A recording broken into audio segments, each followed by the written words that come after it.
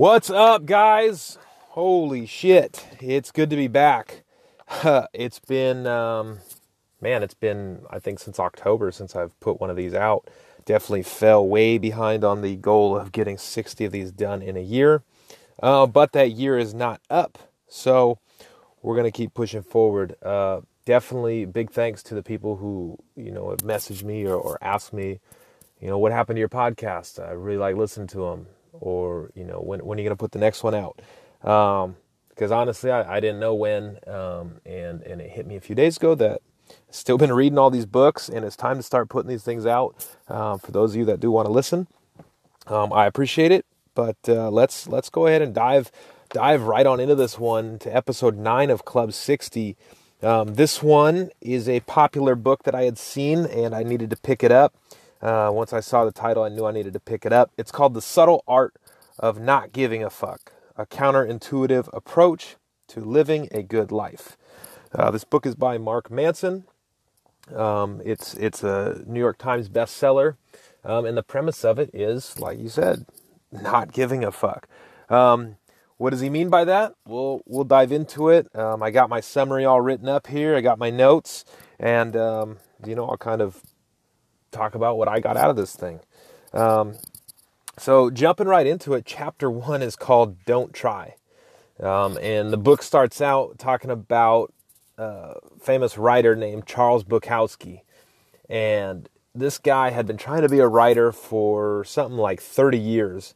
And in the meantime, he worked a day job as a postal clerk at the post office. He spent his time gambling, doing drugs, drinking, buying prostitutes. And then finally he gets some small-time editor who gives him his shot. And he runs with it. He goes on to publish 6 novels. He sells over 2 million copies of his books. This guy writes hundreds of poems. And he goes on to achieve what would sound like massive success. But on his tombstone, it just says, in quotation marks, "Don't try." Okay, what the hell does it mean by don't try, right? He's been doing this for over 30 years. Well, it's because Charles had accepted that he was a loser, and he was just straight up honest about it. He acted the same way after he got his fame. He was still drinking, still doing drugs, still showing up to his shows, yelling at people, acting like same old Charles. Manson says that self-improvement and its success often occur together, but that doesn't mean they're the same things, right? What does he mean by that? Self-improvement and success. Well, just because you're succeeding in something does not necessarily mean that you are improving yourself, as Bukowski proved, right? He was still the same dude. Manson says all that positive and happy self-help stuff we hear all the time is actually fixating on what we lack, right? So always trying to strengthen our weaknesses instead of focusing on our strengths, right? A lot of us have heard something like that before, and if we haven't, I hear it all the time, being in leadership roles or things like that, is focus on your strengths and outsource your weaknesses to those, who are stronger at those things, and you can bring your strengths to their weaknesses, right? But he says no truly happy person feels the need to stand in front of a mirror and recite that she's happy. She just is, right? Because we are constantly told in today's society, especially, that more is the key to happiness, right? More money, more fame, more friends, more people to have sex with, etc. But all these things that are pulling us in all these directions, we're giving too many fucks, is actually bad for your mental health. He says too many people dedicate their life to chasing a mirage of happiness and satisfaction. And the key to a good life is not giving a fuck about more. It's giving a fuck about less. Giving a fuck only about what is true and immediate and important. So let's break that down. I mean, what is to me, that's pretty obvious, right? you can get worried about all these things that are going on right now. And I think we're all guilty of that. And I think, not just after reading this book, but after a certain point, I hit a part in my life where I think that I kind of realized that as well, that, there's all this little shit going on. That, when I used to work in customer service jobs, and people's complaints that they would have are just so goddamn stupid and unimportant, that I was like, this stuff does not matter, right? And so it is true. The key to life is giving a fuck about less, and really just caring about, some of the more important things, some of the stuff that you really hold value to, whatever that may be, right? He talks about in chapter 1 this feedback loop from hell, that teaches us it's not okay to feel anxiety, fear, guilt, especially because of social media, right? You start feeling sad, or you start thinking about how shitty you have it, right? And then you go online and you see other people that are just so happy. People's relationships, people's success in their professional life, or maybe someone who's an influencer who has 1 million likes on their picture or video, the Kardashians. Why can't I be like that, right? And feeling like a piece of shit for being the person they are, especially in today's society where that stuff is everywhere. We have access to everybody's, profile, where we can see how, quote unquote, air quotes, good their life is. Yet, what Manson says is, wanting positive experience is a negative experience. Okay, so let's think about that. Wanting positive experience is a negative experience. Accepting negative experience is a positive experience. Right? So wanting more positive experience, not being happy with the life you have, not being grateful for that, right? Instead, why can't my life be more like hers? Or, why can't I have as many friends as this guy? And then when you actually find out, you see people who post these things, do this, and you actually get to meet them, people who seem to be in a happy relationship, and they fucking hate their spouse. Turns out you have a better relationship than they do, right? Or maybe they're going through the same exact shit. It's just that their profile makes it look like, they have it all great. I see all these relationships, and every time they break up, I'm like, how'd that happen? They look so great together. And it's because a lot of that shit is just fake. It's just fake, right? And that's just kind of the generation, that we live in. It's not like we're any different. It's just that we have these tools, these social media devices that allow us to portray these lives that aren't necessarily true. I mean, they're true to a sense that, right in this moment, things are great, but doesn't necessarily mean everything's going great, right? More money, more sexy, more.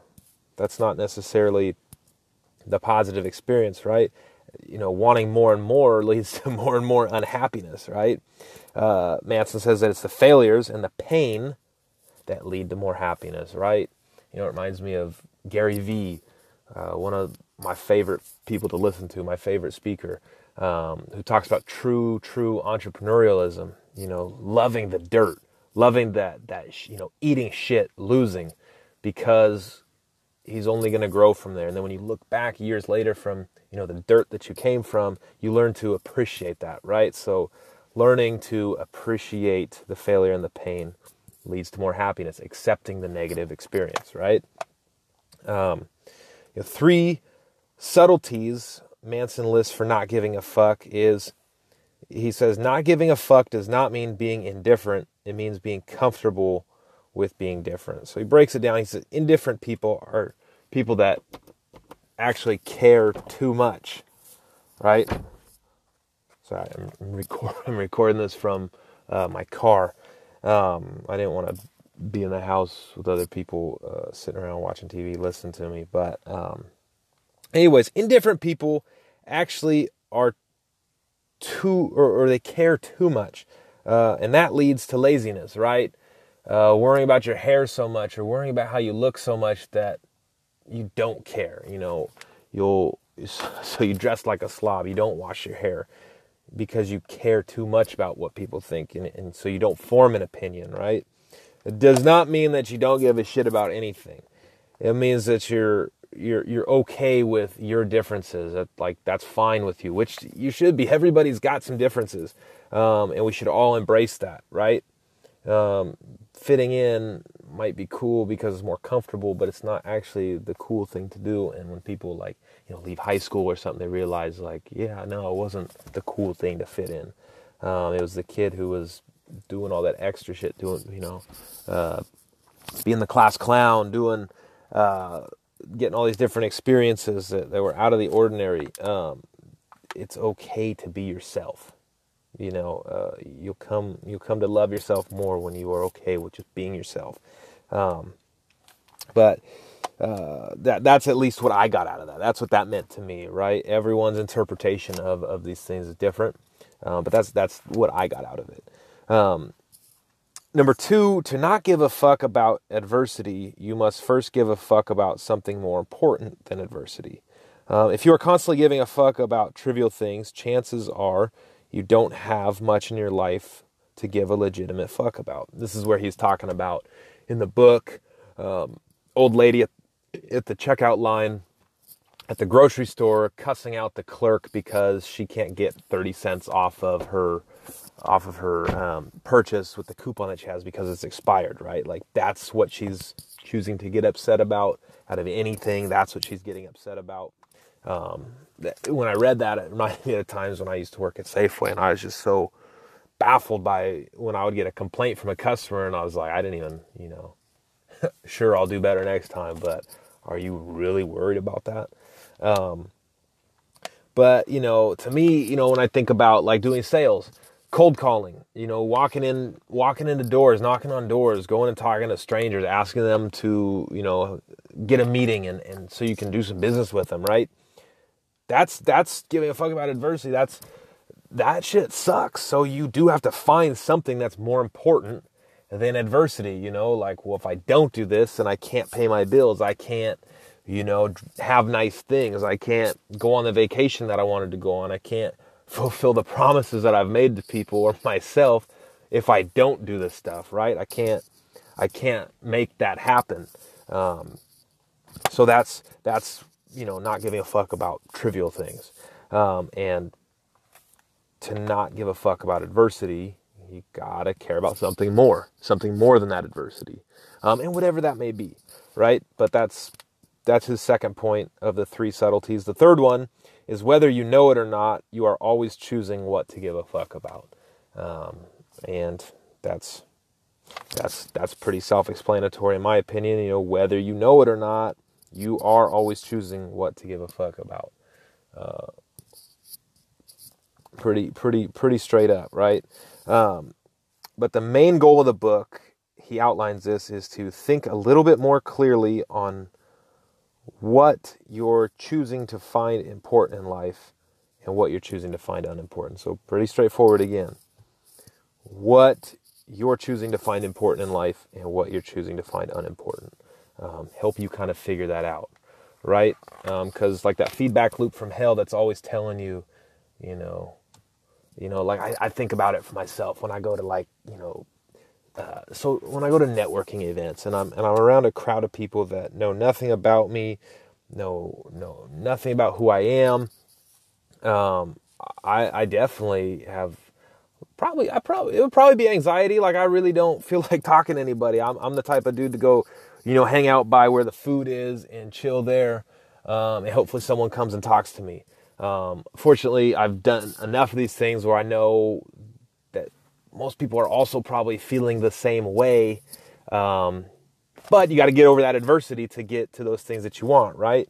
So, getting over that shit, giving a fuck, I don't give a fuck what these people think about me.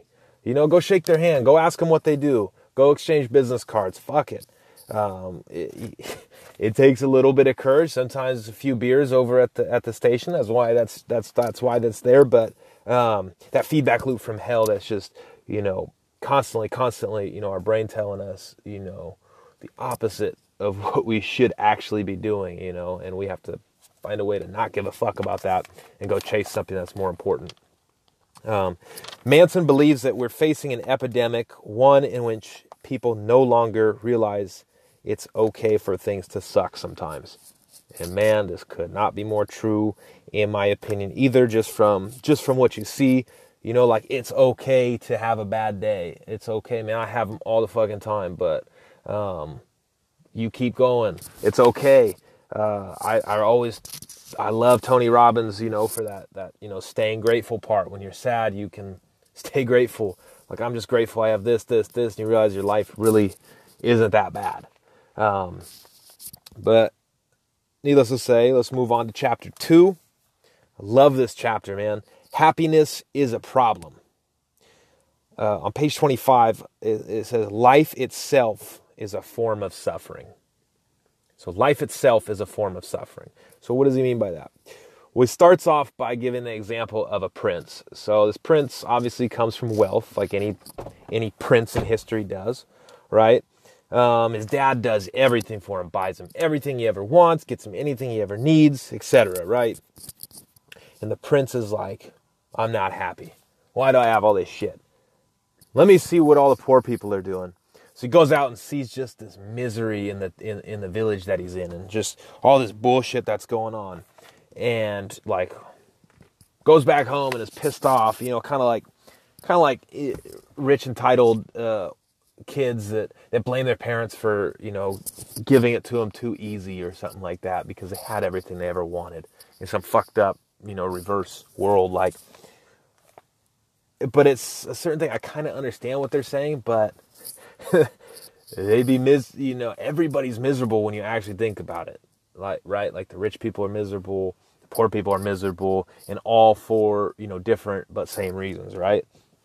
But the prince goes and says, you know what, I'm going to go live in the dirt with the rest of the poor people. And he does that for a little while. And he's like, well, this fucking sucks too. And he later on, as the story goes, it turns out that this is the Buddha, and the prime thing behind Buddhism, or when I remember taking my Religions of the World class, when we summed up, each religion in one sentence, Buddhism was just pretty much everlasting suffering, and hopefully someday you find nirvana, which would be, where suffering ends. But other than that, we're just in this endless cycle of suffering in whatever life form we take on, right? But, people without a family suffer because they don't have a family, right? People have, blame the lack of having a parent maybe in the family, right? Like, my dad was never there, so it's his fault I'm not this. But on the flip side, people with a family suffer because of their family, right? Well, maybe this person did have their dad in their life, but their dad was, they can point to their dad and shift blame towards their dad, or you get what I'm saying, right? Rich people suffer from being rich. Poor people suffer from poverty. Not all suffering is equal. It definitely would probably be better to have rich people problems than poor people problems, but nonetheless, we all suffer. And it says that happiness comes from solving problems, and problems never stop. They merely get exchanged or upgraded. So happiness is really an action, like constantly solving problems, right? So it's funny, you see that in sales all the time. Company has a problem, you bring in a product, boom, sold. Okay, cool. But now I got to get my next commission check. So now there's another problem to go do. And then there's a problem that comes from the software that you sold these people because there's all these problems with it. So now we find solutions, and every time, there's just this, it's always a problem, right, that needs to be solved. And it like Manson said, to be happy, we need something to solve. It is therefore a form of action, not something bestowed upon you. So you have to go make happiness happen by solving problems, whatever that may be, right? Feeling like shit, I'm going to go smoke a joint. I'm hungry, I got to go eat. I need to make some money, I'm going to go make a sale, right? All that kind of stuff, and then that makes you happy. But then another problem hits, right? What do I do with all this money now? I'm too rich. What kind of house do I buy? What kind of car do I get? I got this car, but I should have got this car, right? All this stuff goes into it. There's two ways people fuck up happiness, according to Manson, and that is denial and the victim mentality, right? And because, denying your problems or denying that you're unhappy, or taking that victim mentality of, well, I'm not happy because of this and this, or I'm not happy because it's this person's fault or somebody else's fault, the world's fault, whatever. It's easy. It's addicting. People love to blame other people. And the sick part about it that he says in the book is that we don't even understand that it's kind of like, it's an addiction. It's like drinking, like blaming other people and being a victim. This victimhood chic culture that he claims that we're living in, where it's like cool and popular to play a victim of whatever group you're a part of. It's an addicting thing that a lot of people love to use because it feels good. But feeling good, Manson says emotions are overrated. They're important. Not saying they're not important. It's important to feel emotions, because if you don't, you're a sociopath. But emotions are just feedback mechanisms telling us that something is either likely right or likely wrong for us. Nothing more, nothing less. Choose your fucking struggle, dude. Because you're going to have one regardless. Like I said, I'd rather have rich people problems, but nonetheless, choose your struggle. Then there's chapter 3. You are not special. I love these chapters, man. I love just the realness that he spent. You are not special, right? Feeling good about yourself doesn't really mean anything unless you have a good reason to feel good about yourself. He says teaching people to believe they're exceptional and to feel good about themselves doesn't lead to a population of MLKs and Bill Gates. Gives us a generation full of Jimmies.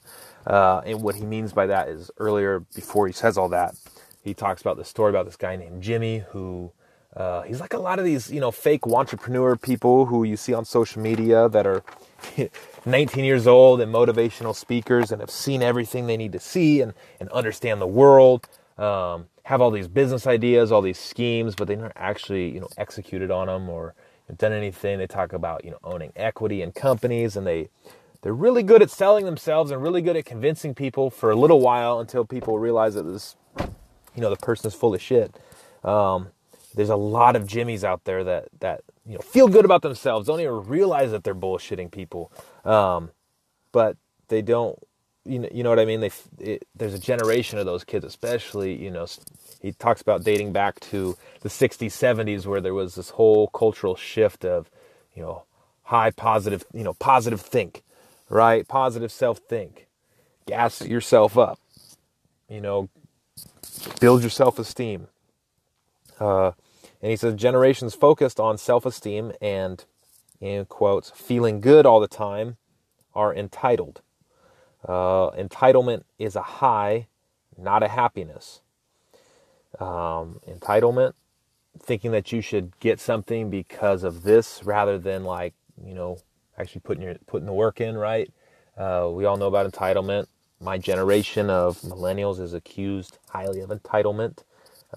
Even though every generation is full of entitlement, we're just more and more morphing into a generation of, that positive self-think, feel good all the time, even though everyone's fucking depressed.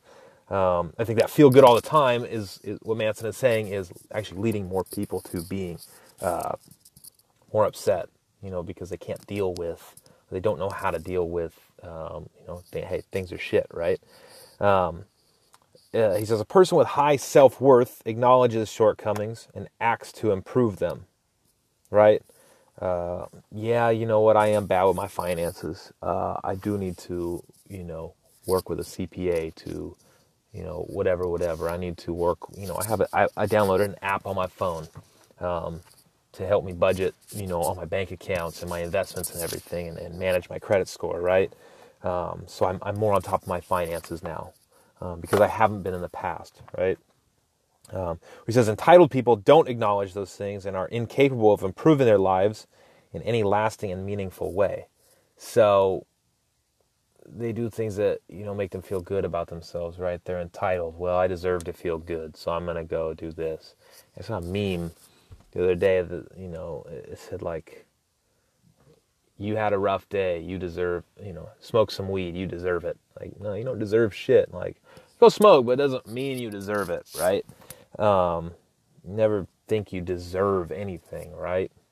But unfortunately, there are many of us out there that and we've all done it at times, all felt that way, that we don't acknowledge our shortcomings and we don't choose to act on them, right?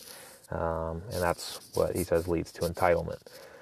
Entitlement plays out in two different ways, according to Manson. One is, I'm awesome and the rest of you all suck, so I deserve special treatment. I love that. Number two is, I suck and the rest of you are all awesome, so I deserve special treatment. We both, we've all seen people, act that way. If not, we've seen ourselves act that way, right? But either I suck or I'm awesome and I deserve special treatment because of it. But at the same time, you're just another one of the group.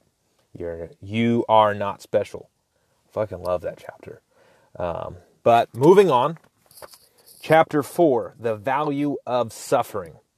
So he talks about this story about a second lieutenant, Hiro Onoda, of the Japanese Imperial Army. This is an awesome story. He's deployed onto a small island of Lubang in the Philippines. His orders were to slow the United States' progress and to stand and fight at all costs. So he goes into this jungle. He's fighting. Most of his soldiers surrender. There's about 3 of them left. One dies. Another one, I think, either surrenders or he dies too. And so Onoda is just kind of left on his own. But he follows the order. He waged warfare until 1972. He was still killing people, doing some bombings. There were leaflets put out, that the war's over. Come out, stop. It's madness. It's utter nonsense. But the dude sticks to what his orders were. Honestly, no shame in that. You got to respect that, right? He sticks to it. And he, like I said, wages warfare until 1972, until someone brave enough goes into the jungle and finds him and says, hey, the war's been over, bro. But what the chapter goes on to talk about, the bigger lesson from that is that people devote large portions of their lives to seemingly useless or destructive causes. This is how Onoda chose to suffer. Happily. He regretted nothing, right? So a lot of people, choose to go work for somewhere for 50 years and do it, and they would do it again if you gave them another chance, right? It's just what they choose to devote their lives to, or a large chunk of it. For me personally, I'd say being on my phone, scrolling through social media, wasting my time, doing things like that aren't necessarily useful. Maybe they are, but probably useful. And devoted a large portion of my life to it. I set a 20-minute limit for myself on Instagram a couple weeks ago, and I hit it by 7 or 8 a.m. every morning, just depending on when I get on my phone. And I definitely exceed it, right? So if I added all that time up and I put that time into something else, maybe into making more podcasts, I would be on track with making these podcasts. But that's just kind of how we are, right? I don't regret it though. I love looking at memes. It's one of my favorite things to do. But moving on from that, one of the big things he talks about is the self-awareness onion. So peeling back the layers of self-awareness. Another one Gary Vee always talks about is a key to success and doing big things is first understanding yourself and having self-awareness, understanding your strengths, right? So number 1 of the self-awareness onion is understanding your emotions. Number 2 is having the ability to ask why we feel certain emotions. And 3, personal values. Why do I consider this to be success or failure? And he says, most people are horrible at answering these why questions accurately, and this prevents us from achieving deeper knowledge of their own, or of our own values, right? So most people are horrible at answering these why questions accurately, and this prevents us from achieving a deeper knowledge of our own values. Pretty much makes sense. Like, why do we do what we do? Even when I was reading this, it's like, I feel like I understand myself pretty well. And I know, like, when I can call myself out on, being a dick or, not being the bigger man, things like that. Understanding your emotions and why we feel those emotions. And, why do we consider things to be a success or failure? Like, we don't probably take enough time as we should to sit back and reflect on those things, right? But then he goes on to talk about rock star problems. So he gives two examples, right? So the first example is Dave Mustaine from Megadeth. So first, Dave Mustaine actually originated, or not originated, but he started, I don't know if he started his career, but he was, anyways, fuck it. He was at one point in the band Metallica, and then got kicked out, and this is early in Metallica's, time, but he's like, all right, well, fuck you, and he goes and starts his own band, Megadeth, and Megadeth goes on to do really well. Like, I didn't know who Megadeth was until I read this book, but apparently they, were pretty successful. They're not Metallica. Like, I know Metallica. I don't listen to that kind of music too much, but I do know Metallica, right? That's a household name. And even though Dave went on to, run this band and do a great fucking job at it, he still chalked his life up to being a failure because he got kicked out of Metallica because of the success that they had, right?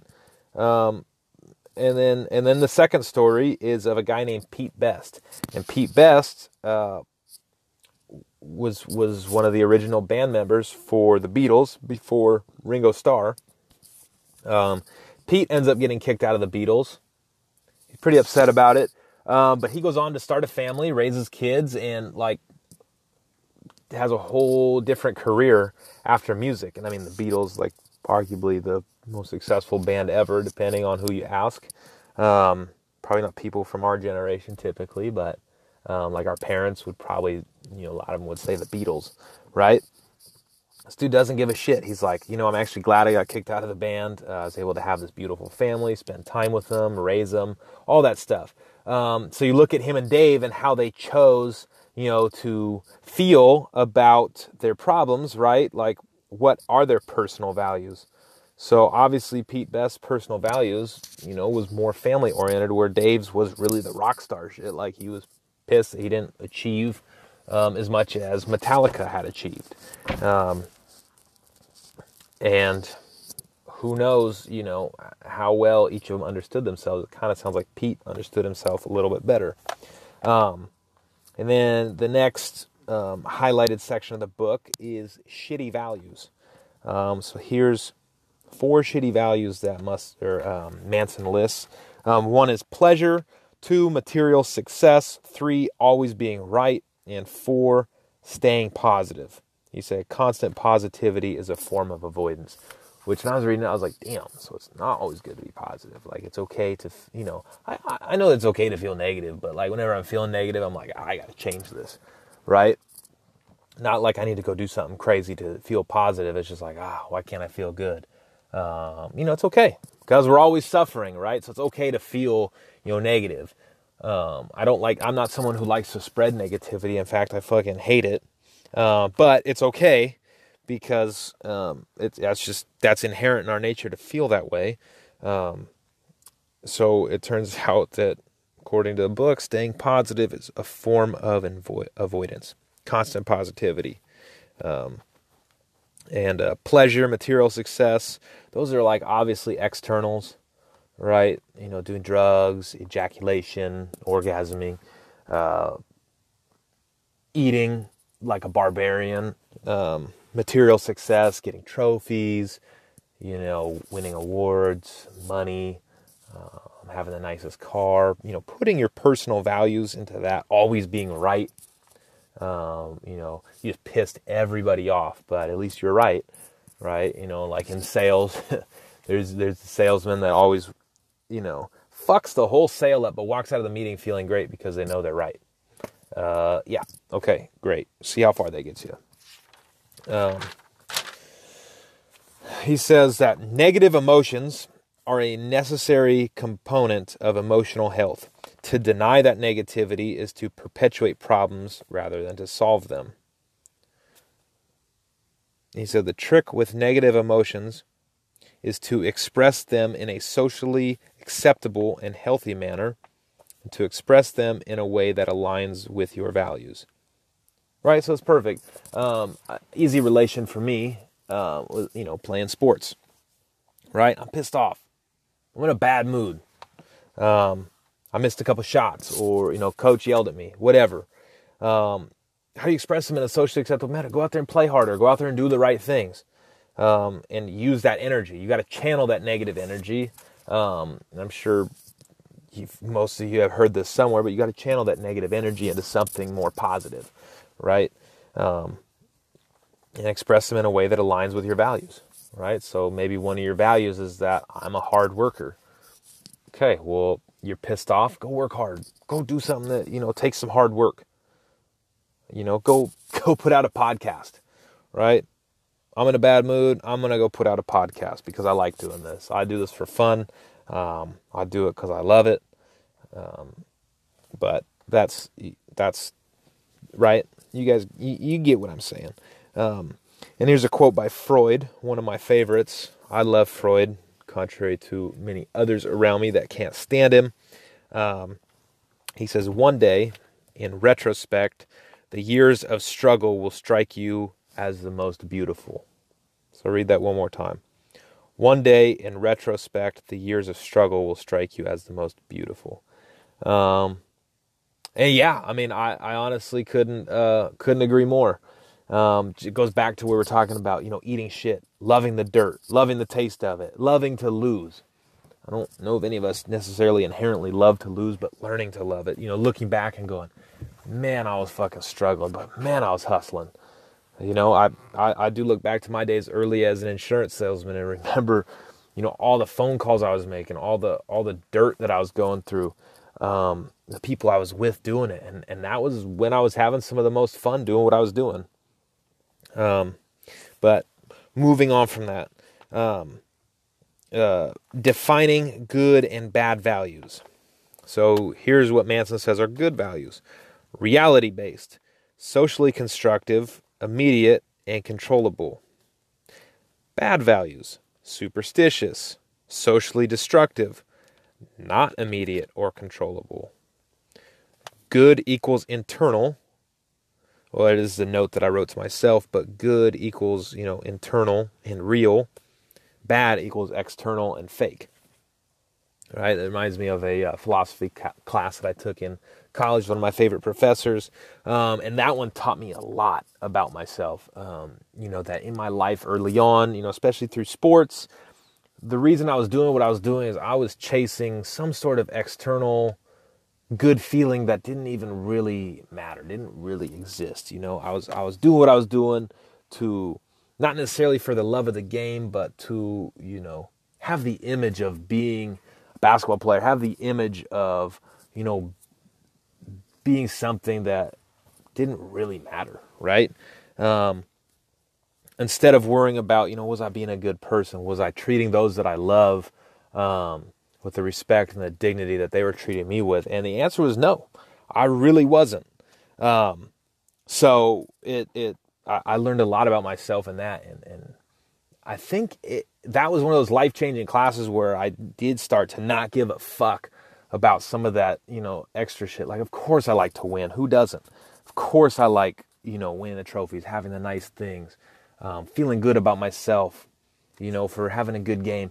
But it's really not what matters at the end of the day, right? What matters more is, how you treat your teammates, how you treat your coaches, how you, like I said, treat the ones that you love, right? Internally feeling good about those things, right? And being a better person and being a better contributor. But yeah, so that's chapter 4. Moving into chapter 5, you are always choosing. The only difference between a problem being painful or being powerful is the sense that we chose it and that we are responsible for it. And I fucking love that too, right? Entrepreneurialism. I had to chase it, man. Like, it fucking sucks some days. Like, you wake up literally feeling like, fuck, I want to kill myself. Just because, you know the hard work that lies ahead. You know that, like, you don't even know when your next paycheck is coming. You got bills due. You got a bunch of shit to do. A week ago you're on cloud 9. This week you're like, holy fuck, I got this and this and this to do, and it's all stacked up, right? But I do remember that I chose it, right? Like I chose this. I chose this route. I chose it for a reason, because when someone else bosses me around to do something, it pisses me off. I don't do well, right? Especially if I don't agree with you, if you don't show good leadership, working for someone else has never, I've never lasted really a long time doing it. But that's because that's me. Or maybe like another one I can relate it to is like exercising, like, and the book does it too. If you like, 2 examples, right? The first guy gets woken up out of bed, forced to put some shoes on, put some clothes on, and have to go run a marathon, 26.2 miles. The second guy has trained for this marathon. He's prepared for the suffering. He's bought the custom shoes, the fitted ones, the nice running shorts, all that. Like, this dude is fucking jacked. And he chose to go out there and run a marathon that most people would be like, fuck that. And that's the difference between being painful or powerful. When we feel that we are choosing our problems, we feel empowered, right? So that power of choice, choosing our problems, as opposed to having the problems be bestowed upon us without the chance to kind of choose which ones we want to deal with and which ones we don't. Having the mindset that everything is within your control is a lot easier to live with than not, right? Accepting responsibility for our problems is the first step to solving them. And, something that we have to remember is, like, at first my impression of this was like, oh, I should just take responsibility for everything, right? But there's a difference between cause and responsibility. And the responsibility piece, or fault. Like someone comes and, like September 11th terrorist attack, like you're working at the World Trade Center, like that shit just happens, right? It's not your fault, but how assuming you live after that, like how you choose to respond to that, you have that choice. Like, you have the option to respond to that. If you were one of the ones that lives, I don't mean to make a joke about any of that stuff. But that's just the example that I'm drawing from that, right? And that leads to the next part, is responding to tragedy. It talks about responding to tragedy, how you react to tragedy. It wasn't your fault, but you are responsible for how you act after. And really taking hold of that and choosing, how to respond is up to you. And in today's world, like I mentioned earlier, there's the victimhood chic. Internet and social media has made it popular for every group to play a victim. It's actually encouraged and it's perpetuated.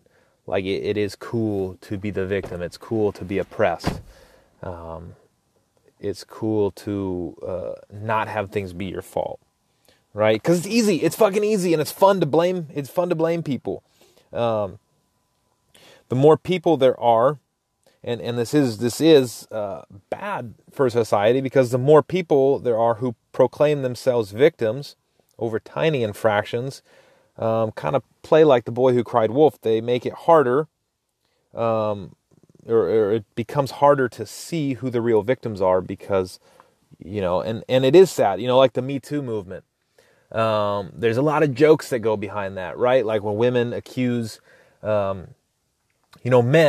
of sexual abuse, because there are some stories out there that are fucking tragic. And then there are some, that aren't, and it just takes one bad one, unfortunately. I'm not saying that this is right, but it does just take one bad one, for a lot of dudes out there to just be like, fuck all that, right? And vice versa. It goes both ways, right? But unfortunately, that's how it happens. And so playing the victim, more and more people playing the victim, people pulling the race card when it's convenient rather than when it's actually happening, leads to people not ever taking those real complaints serious, which is in the grand scheme of things terrible for society. And in this generation, especially in the fucking generation, people are addicted to being offended. Where Manson says we should approach news and media with a healthy dose of skepticism, practice values of being honest, transparent, and welcoming doubt over values of being right, feeling good, and getting revenge.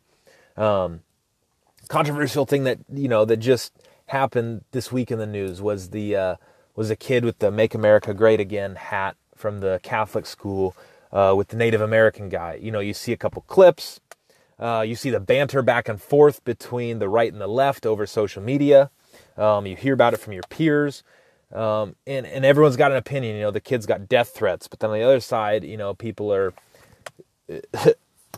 feel complete opposite. Like, fuck you for calling this kid a racist. Fuck you for the death threats. Like, this kid didn't do anything wrong. And it's like, for me, I'm like, bro, I see both sides. I don't give a fuck. Honestly, I don't give a fuck. I'm looking at it. I'm going, yeah, I can see where that makes sense. I can also see where your side makes sense, right? And so it is good to approach it with a healthy dose of skepticism, especially in today's world. And there's so many, you don't know whose agenda is what when you're watching the news. Like, it's really hard to watch. Like, it's important to know what's going on, but it almost never ever comes without some sort of opinion behind it, right? And so it's hard to weed through all that. But as long as you're being honest, transparent, and you're welcoming doubt, right? Like, yeah, I could be wrong. Here's what it looks like, blah, blah, blah, but I could be wrong. But IDK though, or values of being right, feeling good, getting revenge, fuck him, let's kill him, blah, blah, blah. I'd rather take the first values than the latter. And then let's go ahead and, move on to chapter 6. You're wrong about everything, but so am I. So Manson says when we learn something new, we don't go from wrong to right. Rather, we go from wrong to slightly less wrong. We are always in the process of truth and perfection without ever reaching truth or perfection. And that certainty is the enemy of growth. And one of my favorite, back to my philosophy class, one of my favorite quotes, I believe this is from Socrates, who was revered as like the smartest man ever of his time, because he always said, I don't know. And that's actually been, the caption on my Instagram for the last, I don't know, maybe 6 months, maybe longer, I can't remember, that I don't know anything, right? Like, for the most part, I don't. Even through my life experiences, those might be lying to you, right? You don't truly know anything. There's a lot of information out there that we live off of. Obviously, we've made it work, and we've gotten a lot of things right. But at the same time, we're only slightly less wrong. And having this idea that you are right without ever thinking that you could be wrong, that certainty piece is what's going to hold you back from growing, right? It's going to make you less open-minded. This leads into Manson's law of avoidance. The more something threatens your identity, the more you will avoid it. There's a certain comfort that comes with knowing how you fit in the world. Anything that shakes it up, that comfort, even if it could potentially make your life better, is inherently scary, right? It's kind of that innovate or die kind of approach. Like, but we've always done it this way. But we've, and hearing new ideas, new thoughts, new problems, is why I have personally committed myself, even though my girlfriend would argue I'm not, to being open-minded. Everyone sees things a little bit differently. A lot of people agree on a lot of things. A lot of people see things differently as well. And it's okay to disagree, and okay to both be wrong, and be, slightly less wrong. But to not be certain. and to be okay with not being comfortable, right? To be okay with, learning and growing but it is difficult, and to drop everything you've ever learned, a kid who grows up as a, in a skinhead, Aryan race kind of thing, to be told like, nope, you got to do this way now. Like, obviously, like, yeah, he should, but you can see like that'd be like telling you that in his mind, putting yourself in his shoes, you've grown up in somewhere that's multicultural and diverse, and, that's not an issue for you. You're like, what the fuck's your problem, dude? But then on his side, he's like, what the fuck's your problem? Why don't you see things the way I do? Instead of, and so it is understandable, and it is scary to have to change, who you are, and change your identity because you've learned new things, right? How to be a little less certain with yourself. Ask yourself these questions. What if I'm wrong? What would it mean if I were wrong? Would being wrong create a better or worse problem than my current problem for both myself and others? Pretty self-explanatory. What if I'm wrong? What would it mean if I were wrong? Would being wrong create a better or worse problem than my current problem for both myself and others? All great questions to ask yourself. Understandably so. It's difficult, but you guys get me. Y'all copy me. Chapter 7. Failure is the way forward. So this chapter, like a lot of them do, they start off with an example. It starts out with Pablo Picasso drawing on a napkin. And this lady goes, can I have that napkin? And Pablo says, yeah, for $20,000. Then the lady's like, it took you 2 minutes to draw that. And he says something like, it actually took me 60 years. Because of all the failure that he'd gone through with drawing, like he was never this good as he was to this day, to that day of making that piece of art, even though he just crumpled it up and threw it away. Improvement at anything is based on thousands of tiny failures, and the magnitude of your success is based on how many times you've failed at something. Kind of reminds me of that Michael Jordan quote where he's like, he's missed, he's hit all these game winners, but at the same time, he's missed a lot of shots to win the game, or he's just missed a lot of shots in general, right? Or, a baseball player, hitting 30%, getting a hit 3 times out of 10 is like seen as extraordinary, right? Or superior. But you're still failing 7 of the other 10 times, right? Like a great investor fails like something like 90 to 99% of the time. So like they're like never right. So it's okay. Like you got to keep failing. Like Gary Vee says, you got to love the dirt. It's okay to feel like you either, like McGregor says, you either win or you learn. Pain is a part of the process. Whether that be, in my personal experience, the first one being, let's say college. Let's say college, to get that piece of paper, to get that diploma, I had to go through 5 years of bullshit. I learned a lot, failed a lot, did well sometimes, fucked up sometimes, and got through it. Made friends, lost friends, made enemies, everything in between.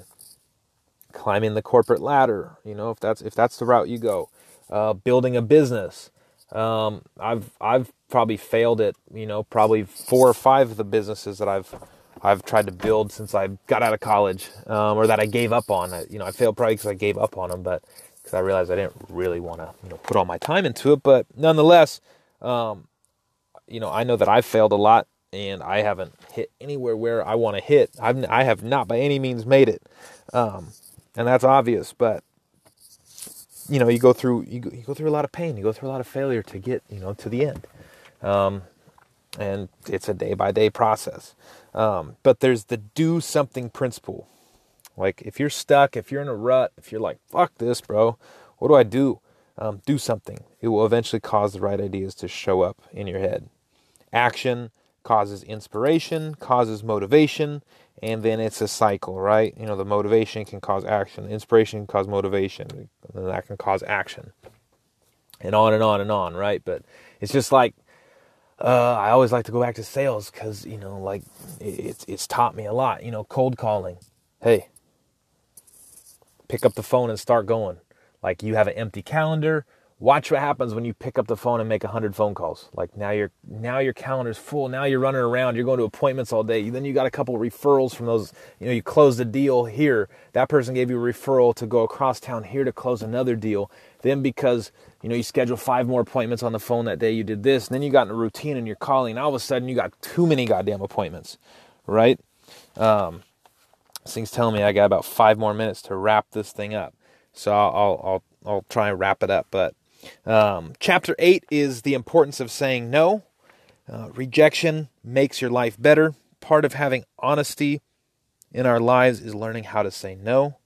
And that's pretty self-explanatory. Like I'm in a phase right now where I've said yes to a lot of shit, and now I'm starting to peel back and say no to a lot of shit. I said no to this podcast for about 3 months there, but now I'm back on it because I really do love doing this. Boundaries, healthy and unhealthy relationships, right? How well each person, this is going to a relationship, how well each person accepts responsibility, and the willingness of each person to both reject and be rejected by their partner, right? People in a healthy relationship with strong boundaries will take responsibility for their own values and problems, but not take responsibility for their partner's values and problems. People in a toxic relationship with poor or no boundaries will regularly avoid responsibility for their partner's problems. The example here was, you can't go out with your friend without me. You know how jealous I get. You have to stay home with me. Or, I can't believe you made me feel so stupid in front of my own sister. Never disagree with me in front of her again. Entitled people fall into 2 traps. They expect other people to take responsibility for their problems, and they take too much responsibility for other problems, or other people's problems, right? Manson says you should choose to support your partner because you want to. Work on yourself to feel good about each other. Acts of love are valid only if they are performed without conditions or expectations. And I was like, yes, fuck Christmas, fuck your birthday. I'll buy you a gift when I want to buy you a gift, which I do buy gifts, and I haven't skipped Christmas or birthday yet, but that is my feeling. I'm like, fuck that, right? Valentine's Day, fuck you, Valentine's Day.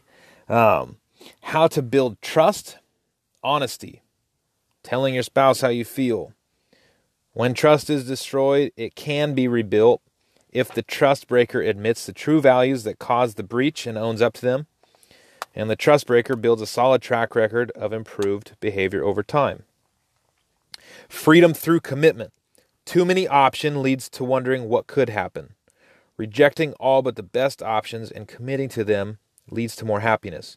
One job, one spouse, one home, etc. You get really good at one thing. We live in a fucking world where there are so many choices. You go on Netflix, too many choices. You want to go get food with your partner, too many choices. You can never decide on it, right?